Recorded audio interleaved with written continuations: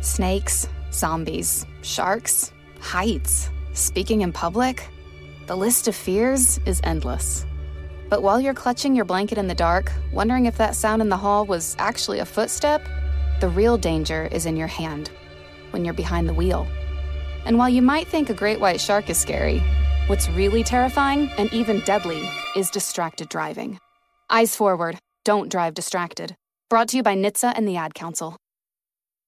As the #1 audio company, iHeartMedia gives you access to all. Every audience, live conversations, trusted influencers, and the insights and data you need to grow.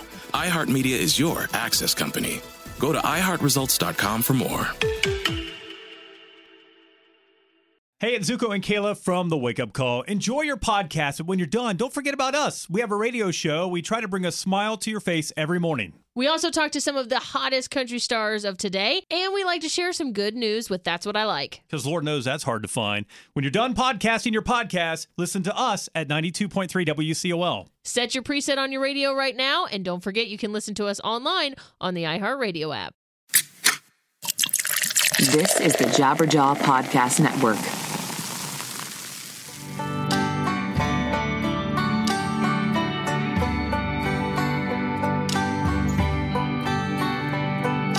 Hello, everybody. Welcome to another episode of 100 Words or Less, the podcast. It's hard to come up with like different intros because I just looked. We're at episode 308, which is what this one is.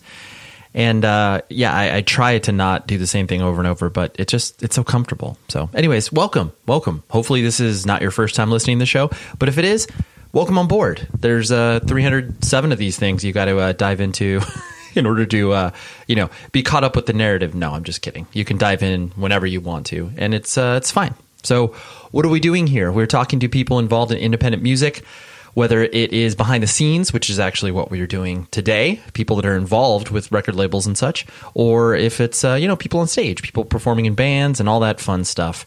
Today is a friend of mine, Lisa Garelick, who, I met a couple years ago and struck up a friendship with her, professionally speaking. But then I was like, oh, yeah, like, you know what's up. You're fun to hang out with. And she's a great human being. And I've actually joked with a lot of my friends who have appeared on the show where sometimes the people who are closest to me and would be good guests, I always kind of push back. I'm like, oh yeah, I'll get to them eventually. And now, some 6 years into the show, I'm like, wait a minute. Like if I don't do this now, then, I may just end up pushing it back to where I'll never actually have that conversation. And that is not what I want to do. So let's get some business pleasantries on the top of your brain. And on the top of your brain should be Rockabilia. If you are ever looking for merchandise for any band, trust me, they have 500,000 items. It's unbelievable, their choices that they have. You need to use this code PCJabberjaw. That will get you 15% off whatever your order is. Like, say you're ordering $1,000 worth of merch. Basically, I took care of like 3 hooded sweatshirts for you there, which if you're ordering $1,000 of merch, that is a baller move. But Rockabilia has been a strong supporter of this show and all of the Jabberjaw shows, and I can't thank them enough. But their customer service is top notch. Their products are officially licensed, so the bands get paid. The quality is high. It's just great across the board, okay? Rockabilia. That should be just anytime you're being like, oh yeah, I want to get some band merch. Boom, top of mind, right there, Rockabilia. I was about to snap, but I realized that may not be picked up. Well, maybe I'll try it. Yeah, it probably did. But anyways, thank you, Rockabilia. You are the best. And what do I got for you? I got the fact that there's a lot of new music coming out, and I really enjoy that fact. And I think many people wrestle around with like how to discover new music. Once you reach a certain age in your life, it just becomes harder to, engage and make sure that you're staying on top of every single record coming out. And, I'm 37 years old, and it happens to me all the time where it's just like, it's mostly due to like large major label releases. I'm like churches, they just came out with it, or churches. They just came out with a new record. I had no idea until Apple was like, hey, you should pay attention to this. I'm like, oh yes, I should, because I listened to the hell out of their last record. So, discovery's tough. I think the best way is a kind of mishmash of a lot of different things. Posting on social media, making sure that you're talking to your friends about what records they're listening to, and then, having the algorithms that spit back at you. But then also I had this weird experience this weekend where I was at a farmer's market with my fam, with my fam. I guess that just sounded right, but then I said it and I'm like, no, with my family, with my fam. Who am I? Am I a 14-year-old boy? No.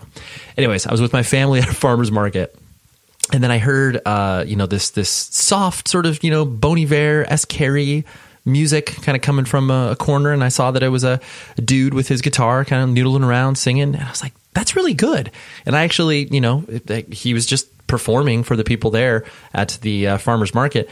And I, got $5, tossed it in his guitar case, took out the CD, and it's called The Northern State. If you want to Google him, you can find him relatively easily. There's also another band called Northern State, but I think you just have to be open to it, is what I'm saying. You have to be open to the idea of listening and being exposed and being surprised by new music. And that's, I think some people, get into that pattern where they just don't care and they're not engaging. And I think that's when you close yourself off, and I don't want anybody to get to that spot. You shouldn't be there. I don't care how old you are. You shouldn't be to the spot where you feel like, oh, I've learned everything I need to. It's like, no, you're continually learning. Even when you're, 95 years old, you are still learning about your life. So anyways, there's a little motivational speech for you this week. But anyways, Lisa is, she's done a lot. She's worked in PR. She's worked at labels. She manages bands, Tiny Moving Parts in particular. And she's also helped out a lot of other bands in the past. But I just thought that she'd be a great interview for this series. We're closing out the themed month of awesome women in independent music. And I wanted to have her on. So that's what we did. All right. Here is my discussion with Lisa, and I will talk to you after the episode is over.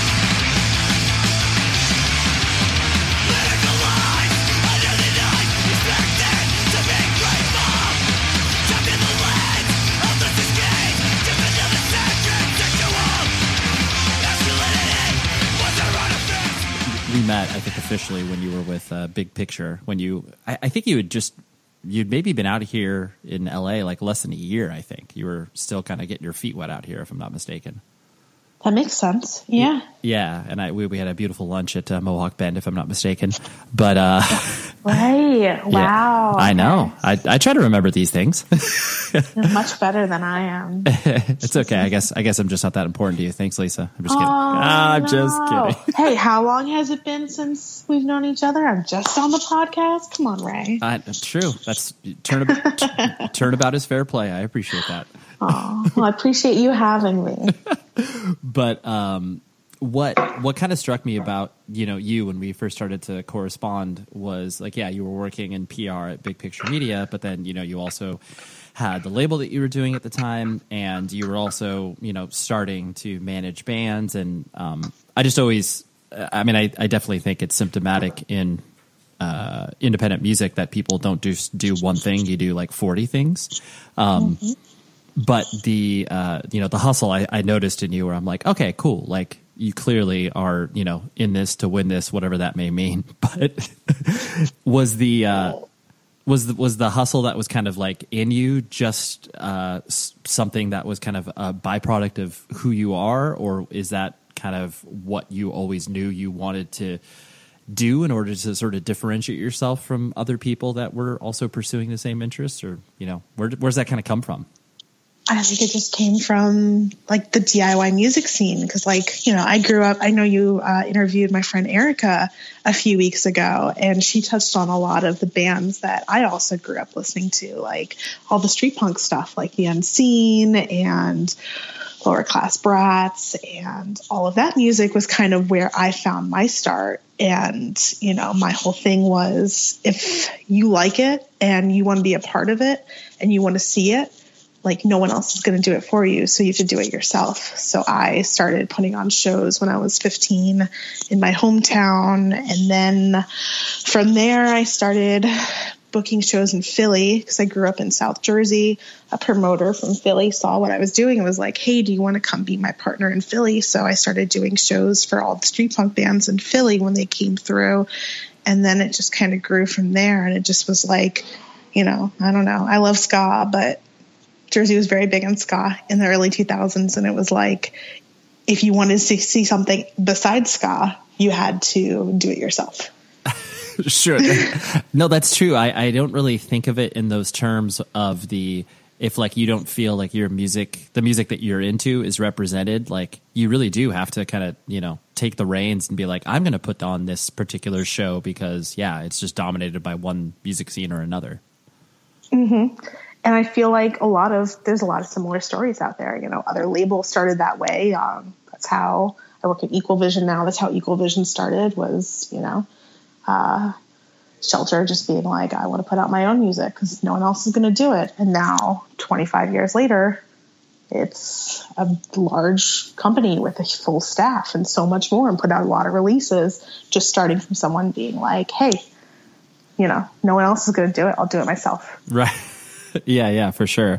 I'm jumping around here because normally I kind of go backwards in a person's life, but you did mention the street punk scene being really formative for you, and it's always weird. It's weird to me just because I experienced it from like selling records at a independent record store, those Casualties and all those bands were just huge. Mm-hmm. And, I went to a couple of those shows, but it always it just kind of blew my mind because it seemed like this scene existed in plain sight, but then there was no real discerning how these bands kind of grew. I remember Cheap Sex and bands that were on Virus Records and stuff like that. It was just it felt like they came out of nowhere, and then all of a sudden it was like, oh, they're drawing 300-400 people in most major cities, and I don't know, it just seemed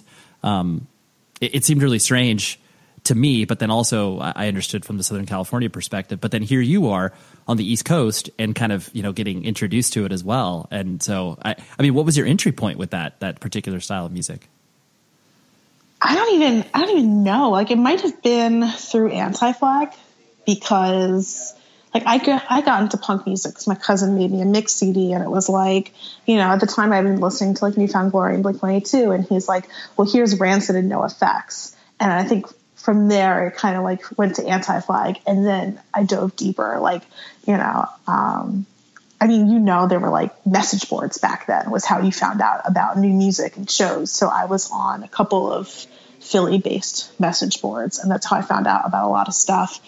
And probably through live shows, I just fell into that scene. I used all the what were the name of those websites? LimeWire and all those file sharing websites? No, all the online stores. Interpunk? Interpunk, yeah. I used to go on Interpunk and just buy things I got into Oi because I just bought a CD off Interpunk, and I was like, oh, I like this, and went from there.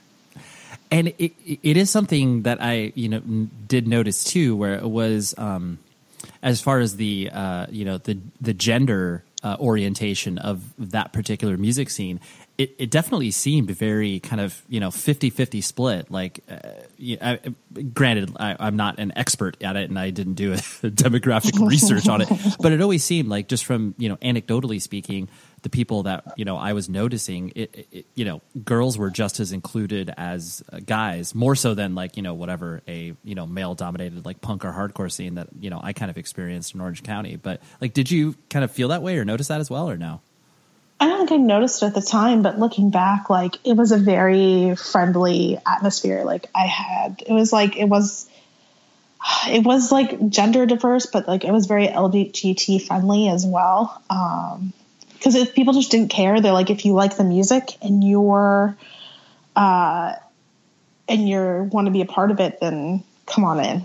And that was it. There was no questions asked. Yeah, that's true. And I guess because of the, I'm not trying to be reductive over this, but the sort of, costumed appeal of the, the fact that you could do crazy stuff with your appearance and, appear not only stylistically, but then aesthetically.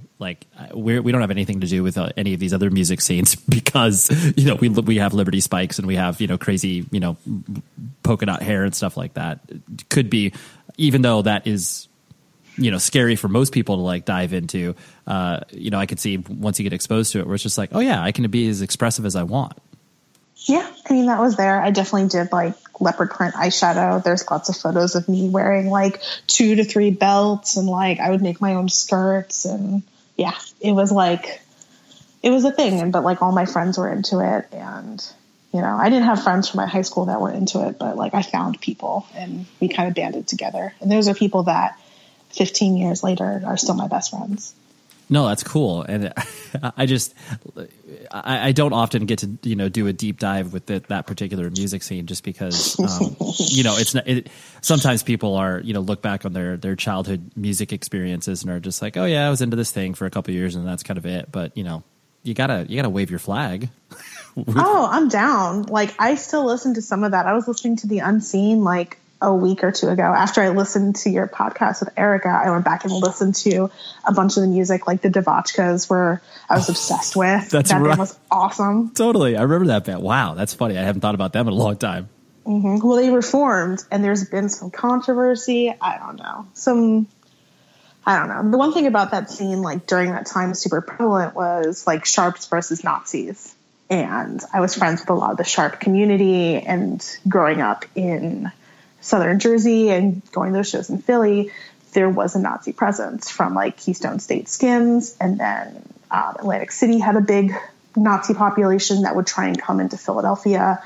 And yeah, it got intense for a while. Interesting. I knew that there was always kind of contingents in major metropolitan areas, but I didn't know that it kind of spilled over to where it was actually happening at shows. Yeah, they would show up, or there would be threats, and then the Sharps would be there to counteract it.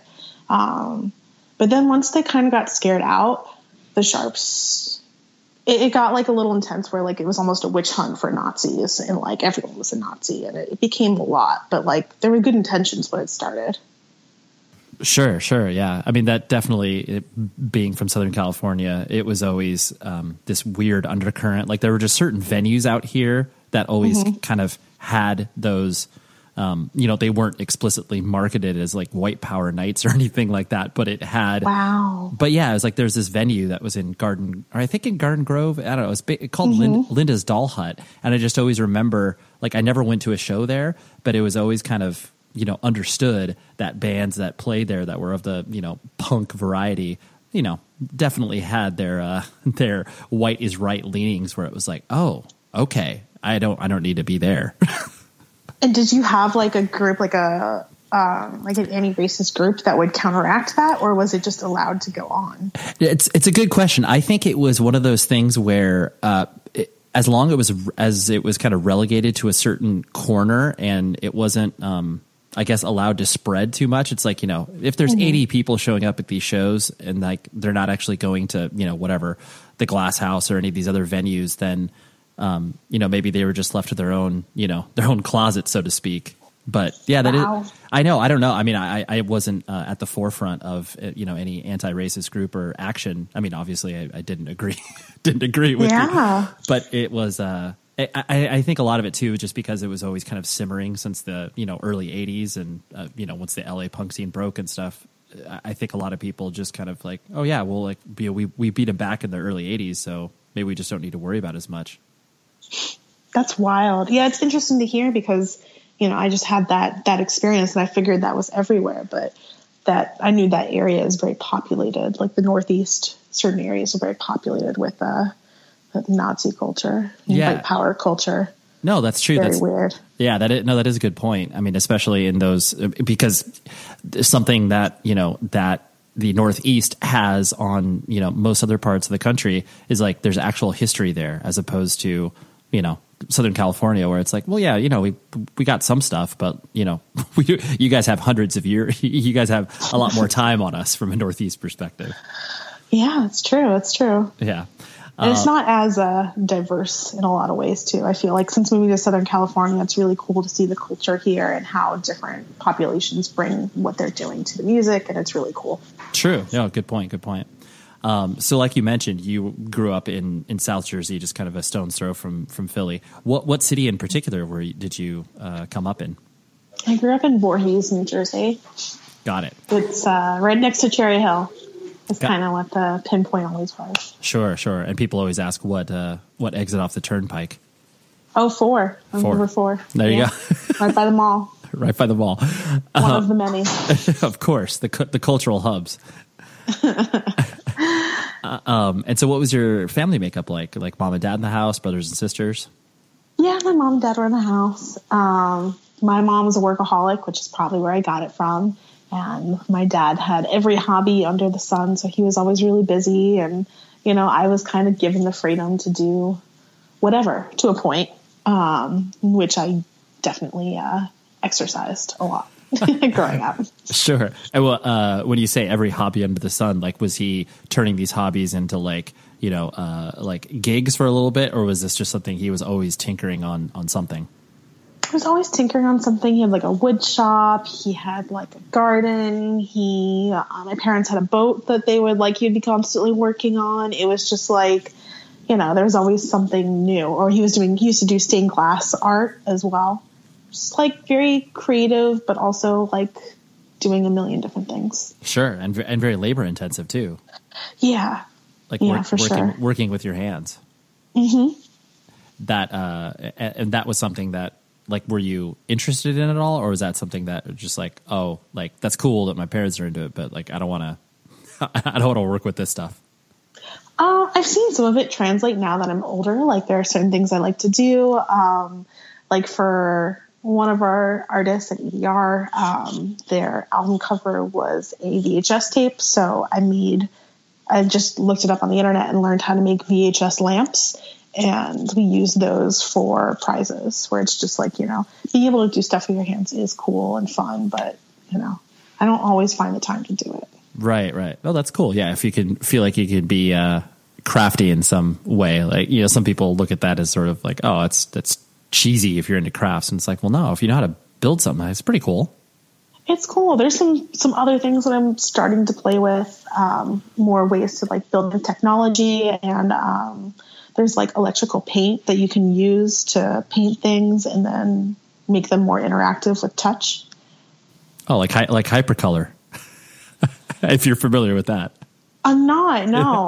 I think that's definitely a generational divide where I think this was, there was this clothing company called Genera, and they had like hypercolor. It was like, sweatshirts, whatever, like kids that were, whatever, between the ages of 8 and 12 in the late 80s, early 90s. And you would touch it and it would change color. And that was like the coolest thing ever that kids started to wear. And yeah, Genera hypercolor. Google it. It'll be fun. I will. That sounds awesome. Yeah. I love bringing in like older technologies too and trying to find ways to like reappropriate them. Yeah, no, that's cool. And were you an only child, or do you have brothers and sisters? I was an only child. Ah, yes. I knew there was a reason why I liked you. It's not the response I usually get. It's usually like, oh, you are. And I'm like, yeah, it's not my fault. Like, what? we do get made fun of. Like, I mean, not like actively, but people definitely look at your experience being an only child and are just like, oh, like how'd you turn out normal? Like, it's like, well, I didn't, but right. It's like it may not be normal like by your definition, but like, yeah, like I know how to communicate and talk to people. Yeah, simple functions are fine. I got those down. Totally. So were you, because of the kind of, only child stereotype, were you reclusive? Did you kind of like hang out by yourself, or did you, find your outlet in other places, or, did you feel comfortable in groups of people? I was definitely the kind of person that found solace in the music and then just found a group of people that liked what I liked and hung out with them. And like, I was not home that often.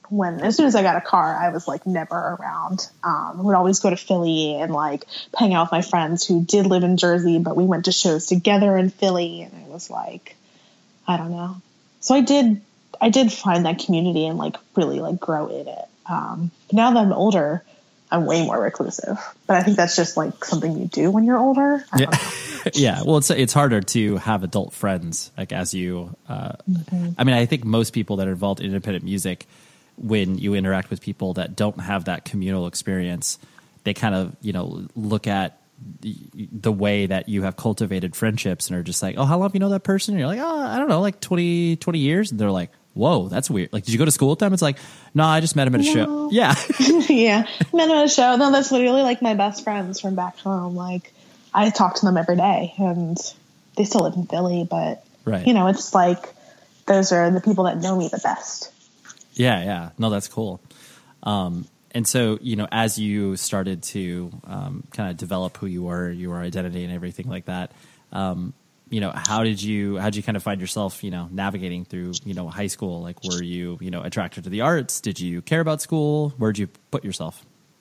I liked school. I took like AP classes and did the whole thing. And yeah, it was like, I don't know. I've always been like a goody two shoes, despite the fact that I have like bleach blonde hair and like leopard print skirts. I would always like love math and English and all of that.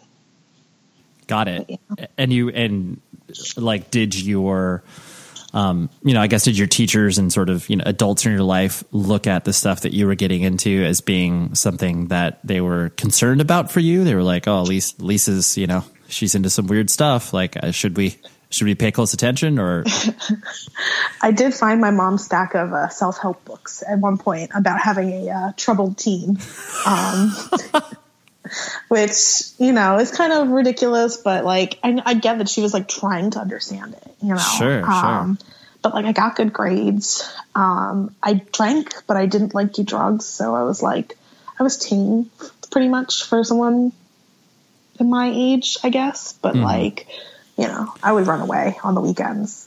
Sure. And like, I don't know what my mom would think I was doing, but I was just going to shows and drinking and having fun with my friends. So right. It was fine. I was generally safe, but you know. Yeah, but it sounded like you had a good sense about what you could get away with versus what you could get in trouble with. Oh, I still got in plenty of trouble, but it wasn't like life-ending trouble. Oh, I was grounded a lot. Okay. But like, you know, I would say I was staying at a friend's house, and then I would go to Philly and stay with a friend in Philly with like, there would be like a bunch of us would go to someone's house for the weekend and just go to a show and then drink and party. And I'd go home on Sunday. Got it. And then your mom was like, where were you? And you were like, I was at Jennifer's or whoever, you know? Sure.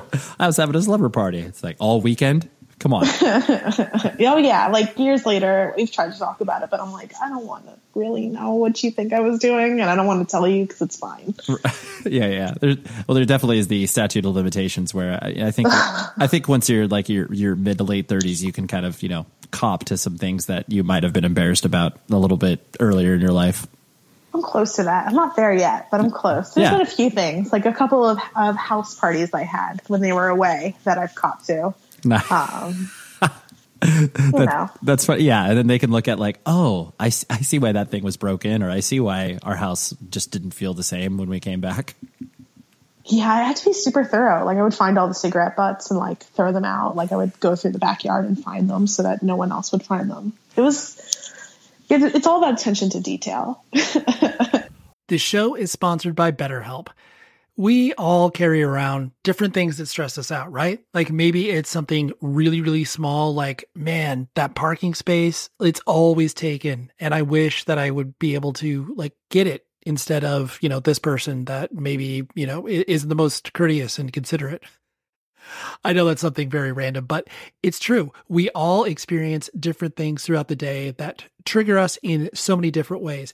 And there are many times where I have been like, I wish that I had a spot or a repository for me to, you know, get this stuff off of my chest. Because if you bottle it up, that is no bueno.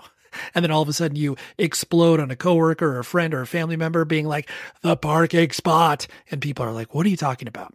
That is where therapy comes in. And I love working with BetterHelp because I'm a huge advocate for therapy, broadly speaking.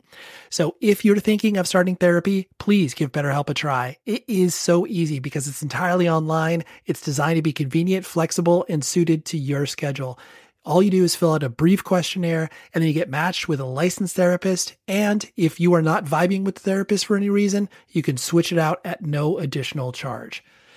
Get things off of your chest with BetterHelp. So visit betterhelp.com/Ray today to get 10% off of your first month. That's betterhelp.com/Ray. Hey, Drew Scott here, and I'm Jonathan Scott, reminding you that life's better with a home policy from American Family Insurance. They can help you get just the right protection at just the right price and help you save when you bundle home and auto. Kind of like Goldilocks and the Three Bears. It'll be just right for you. We love a custom build. American Family Insurance. Insure carefully, dream fearlessly. Get a quote and find an agent at amfam.com. Products not available in every state. Visit amfam.com to learn how discounts may apply to you. American Family Mutual Insurance Company, SI, and its operating company, 6000 American Parkway, Madison, Wisconsin. Snakes, zombies, sharks, heights. Speaking in public, the list of fears is endless. But while you're clutching your blanket in the dark, wondering if that sound in the hall was actually a footstep, the real danger is in your hand, when you're behind the wheel. And while you might think a great white shark is scary, what's really terrifying and even deadly is distracted driving. Eyes forward, don't drive distracted. Brought to you by NHTSA and the Ad Council. One of the best parts of this podcast is talking about stuff that I genuinely enjoy and has made my life better, and I want it to do the same for you. HelloFresh is exactly that thing. It is a meal delivery kit service that shops, plans, and delivers your favorite step-by-step recipes with pre-measured ingredients so you can just cook, eat, and enjoy. They got 3 plans to choose from: classic, veggie, and family. I do the veggie. It's super easy to veganize it because I am vegan myself. And each box is delivered right to your door in recyclable, insulated packaging made up of fresh, responsibly obtained ingredients from carefully selected farms and high-rated, trusted sources. Plus, the simple recipes outlined on the pictured step-by-step instruction cards, you can feel confident in your cooking. There's lots of one-pot recipes which require minimal cleanup. I love those. So you can spend less time meal planning and grocery shopping each week and get that time back to do more of what you love, which is like, hanging out with your family or hanging out with your friends. I love HelloFresh so much. I've been a customer of it for, over a year. And it is so much fun because sometimes I'm able to prepare it on my own. Sometimes I prepare it with my wife. Sometimes my son even contributes. He actually, last week, we did a little, bowl of farro and greens and all this amazing stuff. He was able to slice and dice with me. He's 7 years old. I'm not going to give him a very, very sharp knife, but, he was able to contribute and do some stuff. So I don't care how scared you are of cooking, you will be able to do this. And I love HelloFresh so much. And what I want to do is give you $30 off your first week. Visit HelloFresh.com/words30 and enter the code words30. That's HelloFresh.com/words30. Offer code words30 and I will give you $30 off your first shipment. It's amazing. Trust me. I'm buying you dinner essentially. Okay. I love HelloFresh. Go do it right now. Okay. Now on with the show. That kind of goes back to what I was first kind of noticing about you, is that you definitely have that, the ability to kind of focus on things in ways that, when you're doing multiple things, managing bands, working at a PR company, doing the label, like you have to be able to, juggle a bunch of different things. So it sounds like that kind of cultivated in you early. Oh yeah, I guess. in house parties specifically. Well, but that is you were, that's a self-preservation thing. You were just like looking at it where it's like, yeah, I would like to continue these parties, so I need to be meticulous about the way I'm taking care of my parents' house. Can I conference with my parents so they can hear how that helped form me as an adult? Totally. They need to hear that. So send this to your mom as evidence. Be like, hey, there's a person that knows me later in life and thinks that those two are connected. I'm not mad about it. Yeah, I'm glad. And so then, like you said, the introduction, you think, to kind of independent music, I'm guessing your parents weren't completely entrenched in music and kind of introducing stuff to you. You had to find it on your own. Actually, my dad was super into music. That was one of his hobbies. And he introduced me to the Dire Straits, which were a huge impact on me. Mark Knopfler is an insane guitar player. And I love shreddy music and weird time signatures. And a lot of that came from the Dire Straits because they were just, they were all over the place, but they still made it sound like their melodies was beautiful and these big songs, rock arena songs that were just really complex. So that was cool. He tried to get me to like the Grateful Dead. That did not take, for so many reasons. Sure. But, you know, like that love of and appreciation of music definitely came from my dad. Nice. And then, like you said, you think it was basically kind of a mix CD that was given to you that kind of started to introduce the independent side of things to you? Yeah, totally. You know, because Blink-182 was on the radio and, you know, New Found Glory was touring with them. So that's how I heard about those bands. But then my cousin kind of gave me the intro, which was like, he's like, here's Goldfinger. And I'm like, this is awesome. Right. I love that. I always find the conversations I have with people's kind of introduction to, you know, this style of music so enlightening, just because you're getting into this music devoid of any sort of real context. You know, you're just finding it because you like it. And it's not like you're looking at like, oh, it's not cool to like Goldfinger or whatever. You're just like, no, this is really good. And like, you know, I mean, it's impossible to shut off the, you know, the judgmental side of things that people start to impart on you because you grow older and you shouldn't like certain bands. But I think it's, you know, devoid of context, liking of music is great. Yeah. It was also interesting. Like I love hearing how kids now find music because like I found punk when I was 13, 14. So it's like kids are finding it totally differently now through social media that just didn't exist when I was younger. And it's kind of neat to watch it change and evolve and try to find new ways to find these kids and get them into the music that we're working with. It's a whole new world. Yeah, no, it is. And I think it's like, to me, the common, the common thought that I have on this is like, there's no, you know, since there's such a myriad of choices for people to consume, you know, music and culture, you know, you kind of have to, there's no, you know, people that just rely on Spotify algorithms or just rely on, you know, YouTube spitting back a video at them are not going to have the same experience as people that are, you know, talking to their friends on social media about what bands they like. It's kind of this, you know, it's like a pastiche of all of these influences that ultimately will lead people to check out a band that just released a record on Equal Vision. You know, it's like you got to be present everywhere in order to be somewhere. Yeah. I mean, I still feel like a lot of it comes back to touring, you know, and just the best thing you can do with a lot of these bands is just tour. Yeah. Get in people's faces. Yeah. Whatever that, even if you're playing to 10 people, it's like, well, hopefully those 10 people will turn into 20 next time. Yeah. And so as you start to go to shows and start to really, you know, become, you know, ingrained in the scene because you were putting on shows and stuff like that. I guess what inspired you to put on shows? Like you said, it was kind of a reaction to the fact that you were surrounded by ska and you didn't exactly want to be going to ska shows all the time. I liked ska, but I liked punk too. And it was just like, okay. So I found my friends who played in punk bands and would throw shows for them. And then I started bringing in bands from out of town, like the Low Budgets from Philly were one of my favorites. I'd have them come play. My friends played in a band called the Ghouls. So I would have them come play from Philly. And it just kind of grew. And all of a sudden it was like 100 to 200 kids at every show. That's really cool. Did you feel like you were accomplishing something? Like, did it feel, did you recognize what you were doing, or was it just like kind of autopilot? You're like, I'm just doing this because I'm already doing it.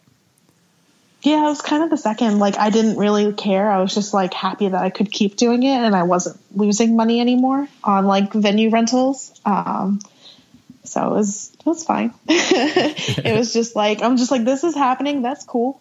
Sure. Yeah. You're like this. It's cool that I get to go to a show and I'm paying out these bands and I'm kind of experiencing all this. That's really cool.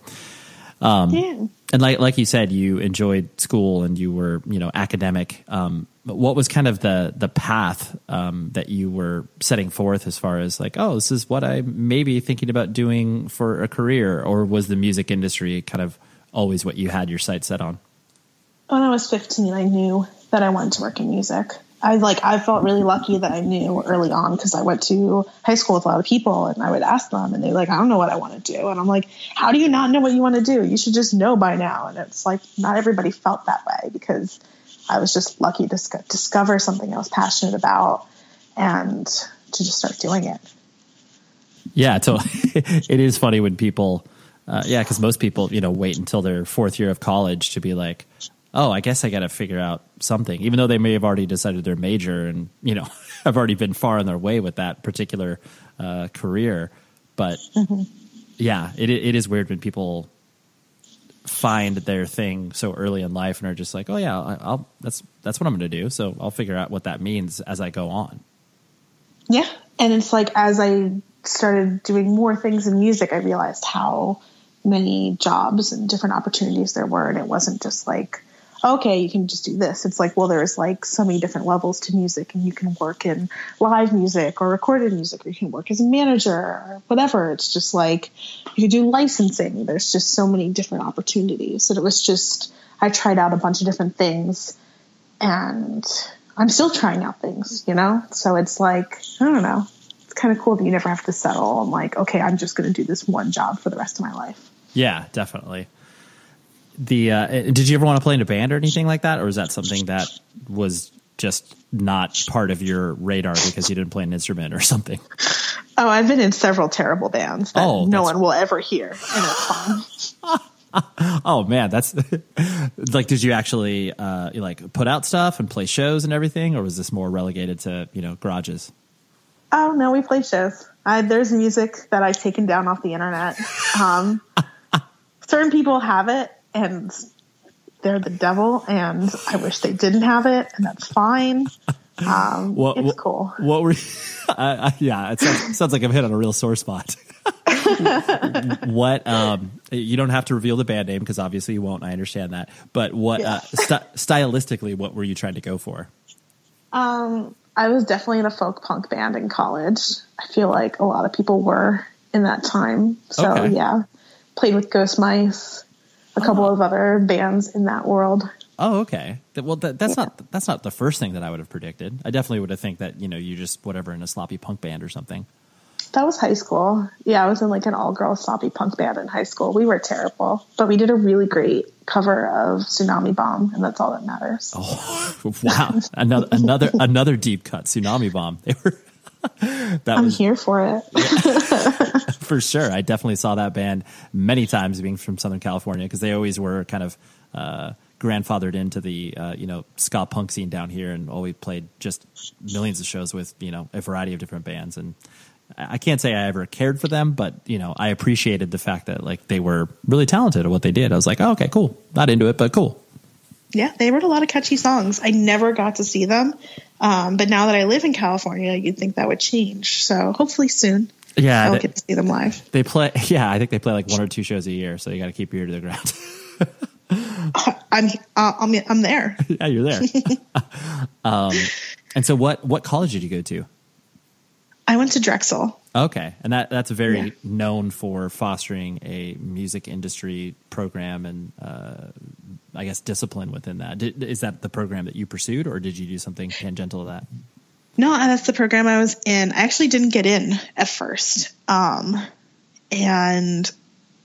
I got overturned at some point and was allowed in. But at first, they accepted me for photography, so it kind of like that was like such a bummer. But like eventually, I got in and I became really active in the program and ended up working in the music industry, which was really awesome. But yeah, like the program was cool. I feel like it was definitely one of those things that was like just like a way for you to do internships and get relationships so that you would have a job out of college. Cause like the program itself is kind of like, okay, here's like the simple, like basics of everything, but you learn most of the stuff on the go and as you're doing it. Cause it's not like a science. Yeah, true. I think a lot of people, I mean, granted, Drexel is definitely one that, like you said, is trying to create relationships for the students there, as opposed to, schools that whatever, maybe 5 or 10 years prior, they did offer some sort of music industry course or class. And it, it was just, it's either really outdated or just something that, like you said, like, how are you going to teach like, A&R, like it's not like someone could get up there and be like, oh, here's how you apply your golden ear to the music industry or whatever. Yeah. What was cool about the program is there were a lot of like classes that were more like clubs where you did the work. So like there was a booking agency that I did. And, so like when I was putting on shows in Philly at some point. A band asked me and my partner who were doing shows in Philly to just start booking tours for them. And then next thing I know, we were like booking US tours for street punk bands, like some of the punk core bands and SOS Records bands. And that was cool. And like from there, then I went to college and they were like, oh, we have this booking agency. And I'm like, okay, cool. I'll do that. Yeah. No, that you actually, I completely botched the name of the record label because I said Virus Records. Virus was a band on punkcore. Yes. Punkcore was clear. Yeah, I appreciated you not calling me out on that. But, I feel you. But yeah, I'm here for you, Ray. I appreciate that. But yeah, well, that's really cool that like you already had experience with this stuff, so you could walk in there feeling somewhat confident and then being able to like actually do it in a disciplined, college-like atmosphere. It must have been pretty cool. Well, when I went in, they were like, this is how you're supposed to do it. And I'm like, oh. I'm like, okay, that's cool. I didn't do it like that, but that's fine.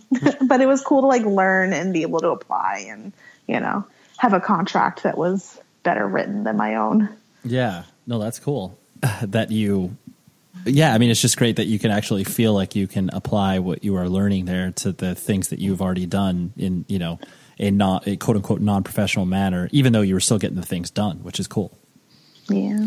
And so this is kind of a overarching observation because you kind of, hit on a few of these things already where, it seems like, now more than ever, it's becoming increasingly difficult to, work in the, independent music world than, say 10 or 15 years ago, just because even though there's, like you said, there's more options out there and there's a lot of lateral movement that people can do once they're in the music industry, it seems like the start that people want to find via internships or whatever, it's just, it's even harder than what it used to be. Would you agree with that? Or is that something that maybe it's, there's just different, I guess, ways about it now? I don't know, because there are still kids I'm meeting like that are young that are passionate. And it's like, I feel like you just have to want to do it. Because there were a lot of people when I went to school for music that were like, I want to be in the music industry, but they didn't want to have internships. They didn't want to work for free. And they just had all these assumptions. And they're like, okay, if I just do an internship for one summer at Atlantic Records, they're going to hire me. And I'm like, no, they're not. That's not how it works. If it does, you're incredibly lucky. Like you have to put in a lot of time and start your own businesses and fail your own businesses and, just keep working and trying new things. And there are kids that are still doing that. And I see those, the ones that are getting jobs and like, working, we just recently hired somebody at EVR. And that was what I was looking for. And it took me a while to find that person that I could see the hustle, like you said earlier, you're like hustle. It's all about the hustle. Cause if somebody's who's going to work hard, they're going to work hard for you and for the bands and like they care. Cause if you don't care and if you're not a hard worker, then you're not going to last. Yeah. It's definitely like as much as what you do in the independent music industry is a job. It's like, that it's not really, it's all consuming where you're just like, well, yeah, this is like my life now. So I have to figure, right. You have to figure out not only if you have to figure out like the balance that you're hopefully able to strike, but that you eventually do, you apply the hustle, to the job, even though you would be doing it, even if you didn't have a job within that context. Yeah. Yeah. No, it's like you have to devote yourself. And it took years for me to figure out like a work-life balance. And, moving to LA was really helpful with that, I think. Interesting. Why would you say, why did the move, you think, allow you to be able to kind of strike that balance? There's more of the culture is different here than it is in New York. That's where true. New York was like, you left your desk for 15 minutes. Why? That's true. That's true. Yeah. You like, what do you mean you're leaving work at 8 PM? Like there's still at least an hour of worth of work you can do. Right. And I think it helped me realize that sometimes you have to work on yourself so that you can work on everything else. And you have to be okay with you before you can help other people. Yeah, very true. Very true. At Grand Canyon University, we believe in equal opportunity, and the American dream starts with purpose. Whether your pursuit involves a bachelor's, master's, or doctoral degree, GCU's learning environments are designed for supportive networking and collaboration. With over 330 academic programs, GCU provides a path to help you fulfill your dreams. The pursuit to serve others is yours. Find your purpose at GCU. Private, Christian, affordable. Visit gcu.edu. Check the back seat. Check the back seat. All right, come here. Check the back seat. Gets in your head, right? Good. Because every year, dozens of children are forgotten in the backseat of a car by a parent or caregiver. All never thought it could happen to them. But with changes in routines, distractions, or a sleeping child, it can happen to anyone. Parked cars get hot, fast, and can be deadly. So get it in your head. Check the back seat. A message from NHTSA and the Ad Council. It's The Breakfast Club, the world's most dangerous morning show. Hey! Angela Yee is kind of like the big sister that always pokes you in the forehead. That's not how it goes? That's not how anything goes. Yemi's really like a robot. One of the best DJs ever. Believe that. Charlamagne is the wild card. And I'm about to give somebody the credit they deserve for being stupid. I know that's right. What is wrong with you? Oh. Listen to The Breakfast Club weekday mornings from 6 to 10 on 106.7 The Beat. Columbus's real hip-hop and R&B. And so was the you started putting out records like I would say what, like 2009, 2010 is when you kind of started the label on your own? I don't know. I was 22, 23 when I started the label because I just graduated college. I never know what year that was. That's fine. Whatever. We'll call it early 2010s. Yeah, that sounds about right. But yeah, I was 22. I'm 30 now. So 8 years ago to 2010, I'd say. Yeah, there we go. There you go. We can work. We can do math. This is great. Yeah, I started the label. I never wanted to start a label. I was always really against labels because I just was like wanted to do digital marketing and work in the more digital sphere because there was so much happening. But I fell in love with Captain We're Sinking, and I just was like, I have to be a part of it. And I'm like, I don't know how to be a part of this band so small. And like, they hadn't really done anything yet. They had just put up an EP online. So I went to a show at 538 Johnson in Brooklyn, which is like this DIY space. And I went up to them, I'm like, hi, I'm Lisa. I really like your music. Can I put out your 7-inch? They're like, what? Huh? Who are you? And then I went to another show, I think the next day, and saw them again and asked them again. And then we struck up a relationship. And I eventually put out a 7-inch for them because they were working with Kiss of Death Records at the time. I'm putting another 7-inch out. But I'm like, you didn't put that one out on vinyl. Can I do that? And they're like, yeah, I guess. Like, just leave us alone kind of thing. Yeah, this girl keeps showing up to our shows offering to put out a record. Yeah, offering to put money, to throw money away. But it worked out well. And from there I signed, whatever. I never had it. Yeah, put out records from a bunch of different bands. I did a split with Mixtapes and Direct Hit.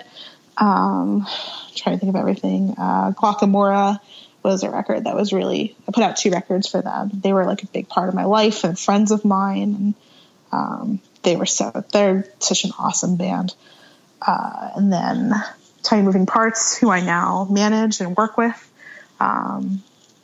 Candy Hearts. Yeah. Bunch of bands. Yeah. It's just, it's cool because obviously putting out records is, in the same way that, putting on shows is like such a thankless job. Like, yes, the bands are appreciative, but it's not like, very rarely do you get people, thanking a record label for putting out their favorite record. It's like, maybe they'll be like, oh yeah, that label's cool. But like, there's no outward, exhibition of love that happens on a continual basis towards a record label. So but that's not why you do it, That's true. You don't need the validation because you're just happy to help a band out. That's true.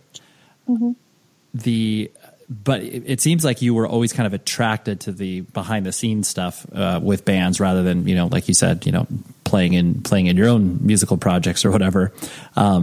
Did you like immediately kind of have a interest in that just because of, you putting on shows and then, putting out records? That always seemed to be a part of you. Was that the case? I'm not sure because like when I was younger, I did theater. When I was like in elementary school, I did theater in middle school. And then at some point I realized I wasn't good. So I started doing behind the scenes stuff for theater. Like I started out doing costumes and then like became like the assistant director and like all that kind of stuff. And like I liked behind the scenes stuff because you got to do a lot more than just be like, so I wasn't really great at acting or singing or any of that. And they'd give me like the smallest part because they were just like, you had to include everybody. So it was like, okay, I can do the smallest part or I can go behind the scenes so I can get to do a lot more and experience a lot more and be a bigger part of it. And I think that's where that started. Got it. That's cool. Yeah. And so then, as you were doing the label, you were also, figuring out kind of, what it means to, work with bands on a label level, but then you were also kind of flirting around with management, I think, at that point too. And then the, big picture PR, work kind of came into play. What did you like / dislike about PR? Not specifically, big picture, but just kind of the hustle that is the PR industry. I respect people who do PR because what they do is something that it can be really special and you foster those relationships, but it's hard. Like it's not easy having to pitch and get turned down and there's expectations and there's a lot going on there. And, it's just something that after a while I was like, I wanted to work more closely with the artist and be more hands-on, and being a third-party company was just not doing that. Got it. So you felt like even though you were fostering these relationships and helping these bands out, it was, as a transactional relationship. You tried to have longer lasting relationships with these people. And, you did on a personal level, but not on a professional level. Well, even then, like, when you're doing PR, it's hard to get close with the artist depending on the team. Like, so I started at Sneak Attack Media, was my first job out of college. And we were working with major label artists. We were working with like bigger indies. And there were projects where I never talked to the band that I worked with once. It was crazy. And I'm like, why? That's rough.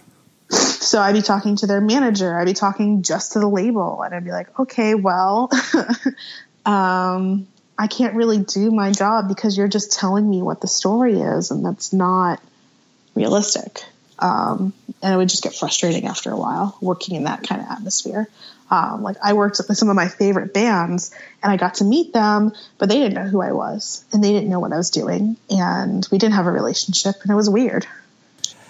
Yeah, that's true. Like you've invested so much time on a thing and then you're excited, but then it's like, oh yeah, I've been shielded. Like, these people that I care immensely about artistically, like I have no idea.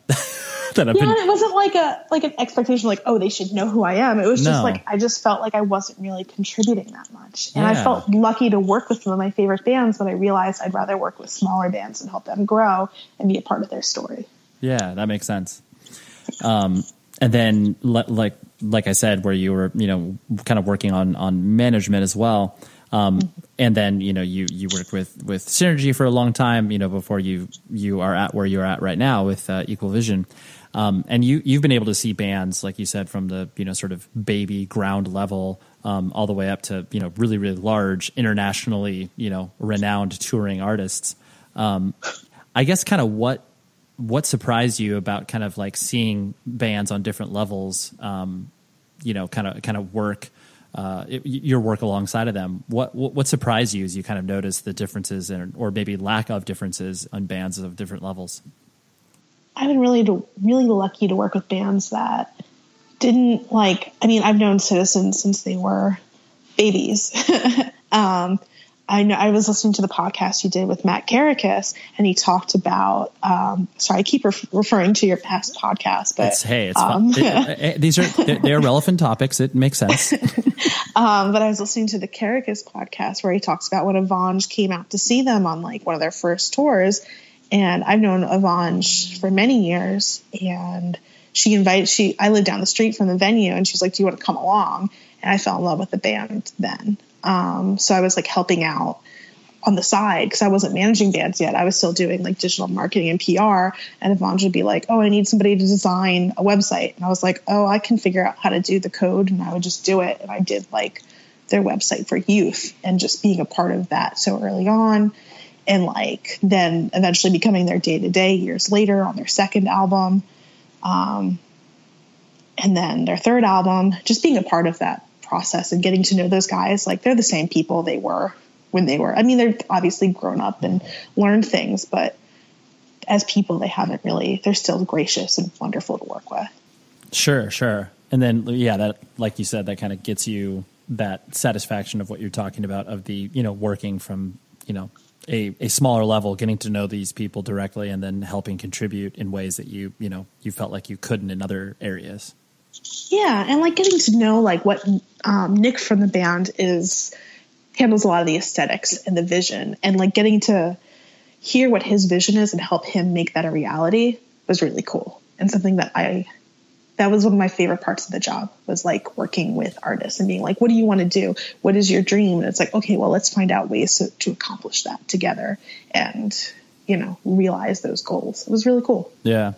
And what kind of difference did you notice when you were, like working with bands that you didn't have that long historical connection? You were just, you started to work with because of, someone picking up a band and you were helping them the day-to-day stuff. Was it, I guess, difficult to adjust to that? Or was it like, no, I know how to do this job, and I'll just have to, kind of play catch up in certain respects of getting to know these people? There were certain bands we would like pick up after they'd been with other managers or been doing themselves for a while. And it was clean. There was always some sort of cleanup of things that were happening, where there was like ex-members who were asking for money, or, there was like, debts or whatever. But other than that, like it was the same, it was just like working with them to figure out what they wanted to do. I worked with like a metalcore band, and they were like, we want to do this. And it's like, okay, well, I don't know much about metalcore, but I'll learn and we'll try and help you out. Got it. That's cool. So it's like, you'll roll up the sleeves and do the proverbial work. Yeah. And like sometimes it worked out and sometimes it didn't. And, when the ones that worked, it was great. And the ones that didn't, like, you just have to try and reapproach. Sure. Try again. And it probably wasn't for lack of trying. It was like, well, everybody tried, and, just sometimes it happens and sometimes it doesn't. Yeah. Last few things I want to hit on was the, now that you are, working Equal Vision, and you're seeing kind of this holistic picture of the way that the music industry works, from the management side of things to, working in PR and just kind of seeing how all of these things work. I presume you feel like that's benefited you to where, you feel a little more confident in the role that you're in now. And then also kind of what has surprised you about, starting to work at a label and seeing kind of the flip side of what you were dealing with on the management and PR side. I like working at a label. I never thought I would, but I do, because I'm still learning things, because when I ran my little label, like, we didn't have distribution, and now we work with like a major distributor, and it's really cool to see how that works. And I'm learning what ISRC codes are, because I never knew. But, there's just like all these little things that these people have been doing for years and years. And it's really cool working at a label where the staff has been there for a long time. Most of the staff has been there for at least 10 years. So they've been a part of some really big releases and finding a lot of really cool bands. But my role and what I'm doing is really cool, because it's almost like management, because I'm a product manager, except you just do it for the release. So you're not handling tour merch, you're not handling, like, you still help get tours, but you're not handling like a lot of like logistics of the touring. But you kind of get to still do all the marketing, a lot of the creative, and that side of things. Sure. And there hasn't been anything like incredibly surprising that you're like, oh wow, like I never thought that this was going to be a part of my job, or that this was what a label did.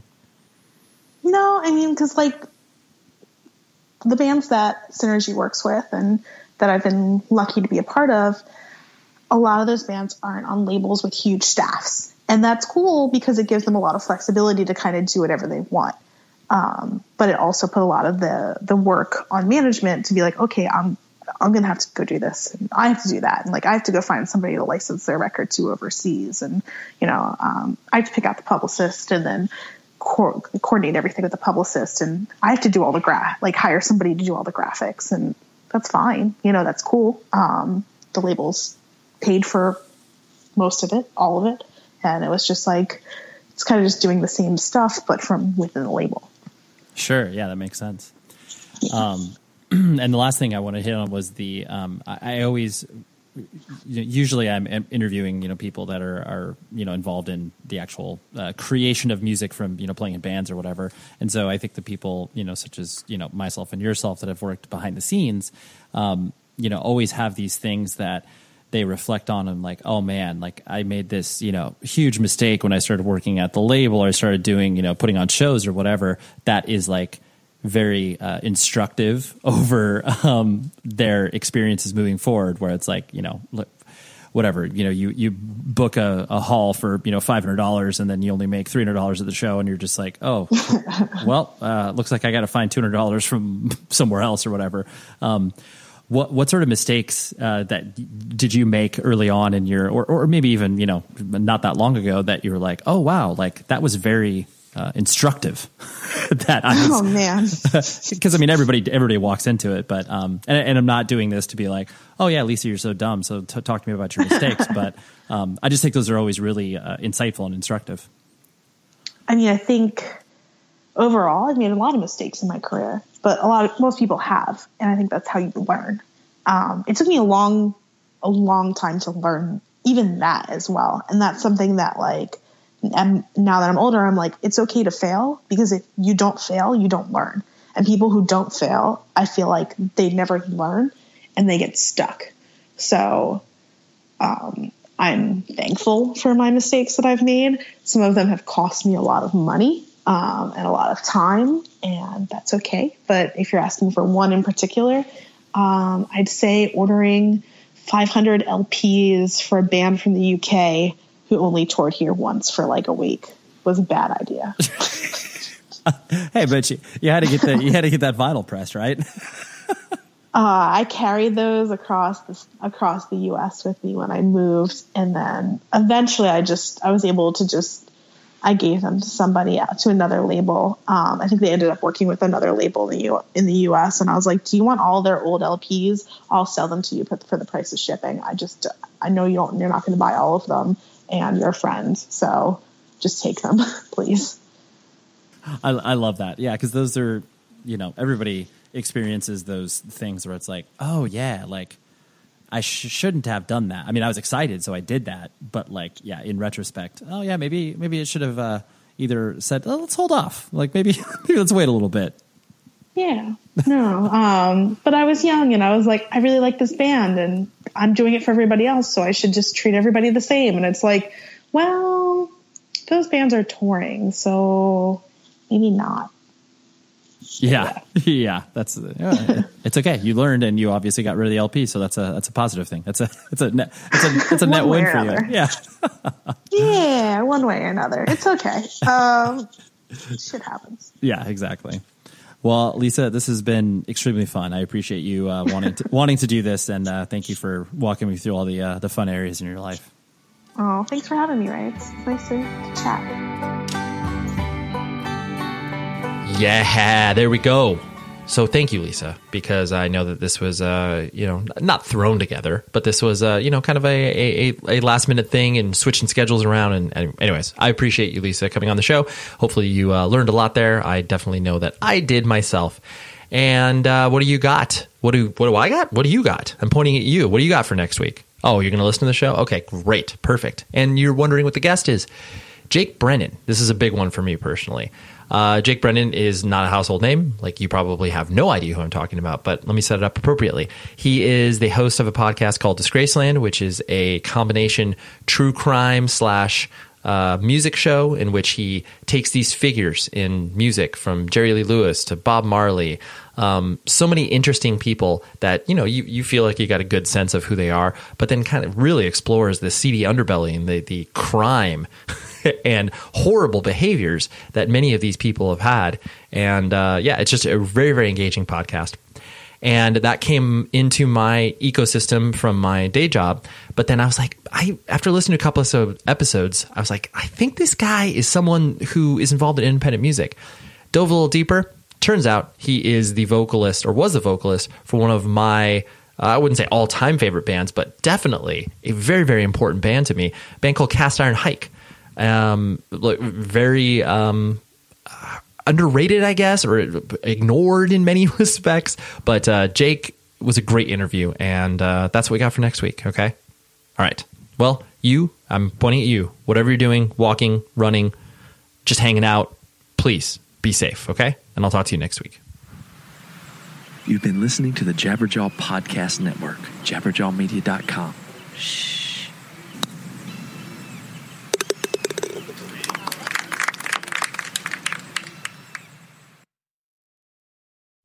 The show is sponsored by BetterHelp. Trust me in saying that no matter who you are, mental health challenges can affect you, and how you manage them can make all of the difference. That's why everyone should have access to mental health support that meets them where they are and helps them get through. BetterHelp provides online therapy on your schedule. It's flexible, simple to use, and more affordable than in-person therapy. Connect with a licensed therapist selected just for you. Learn more at betterhelp.com. That's betterhelp.com.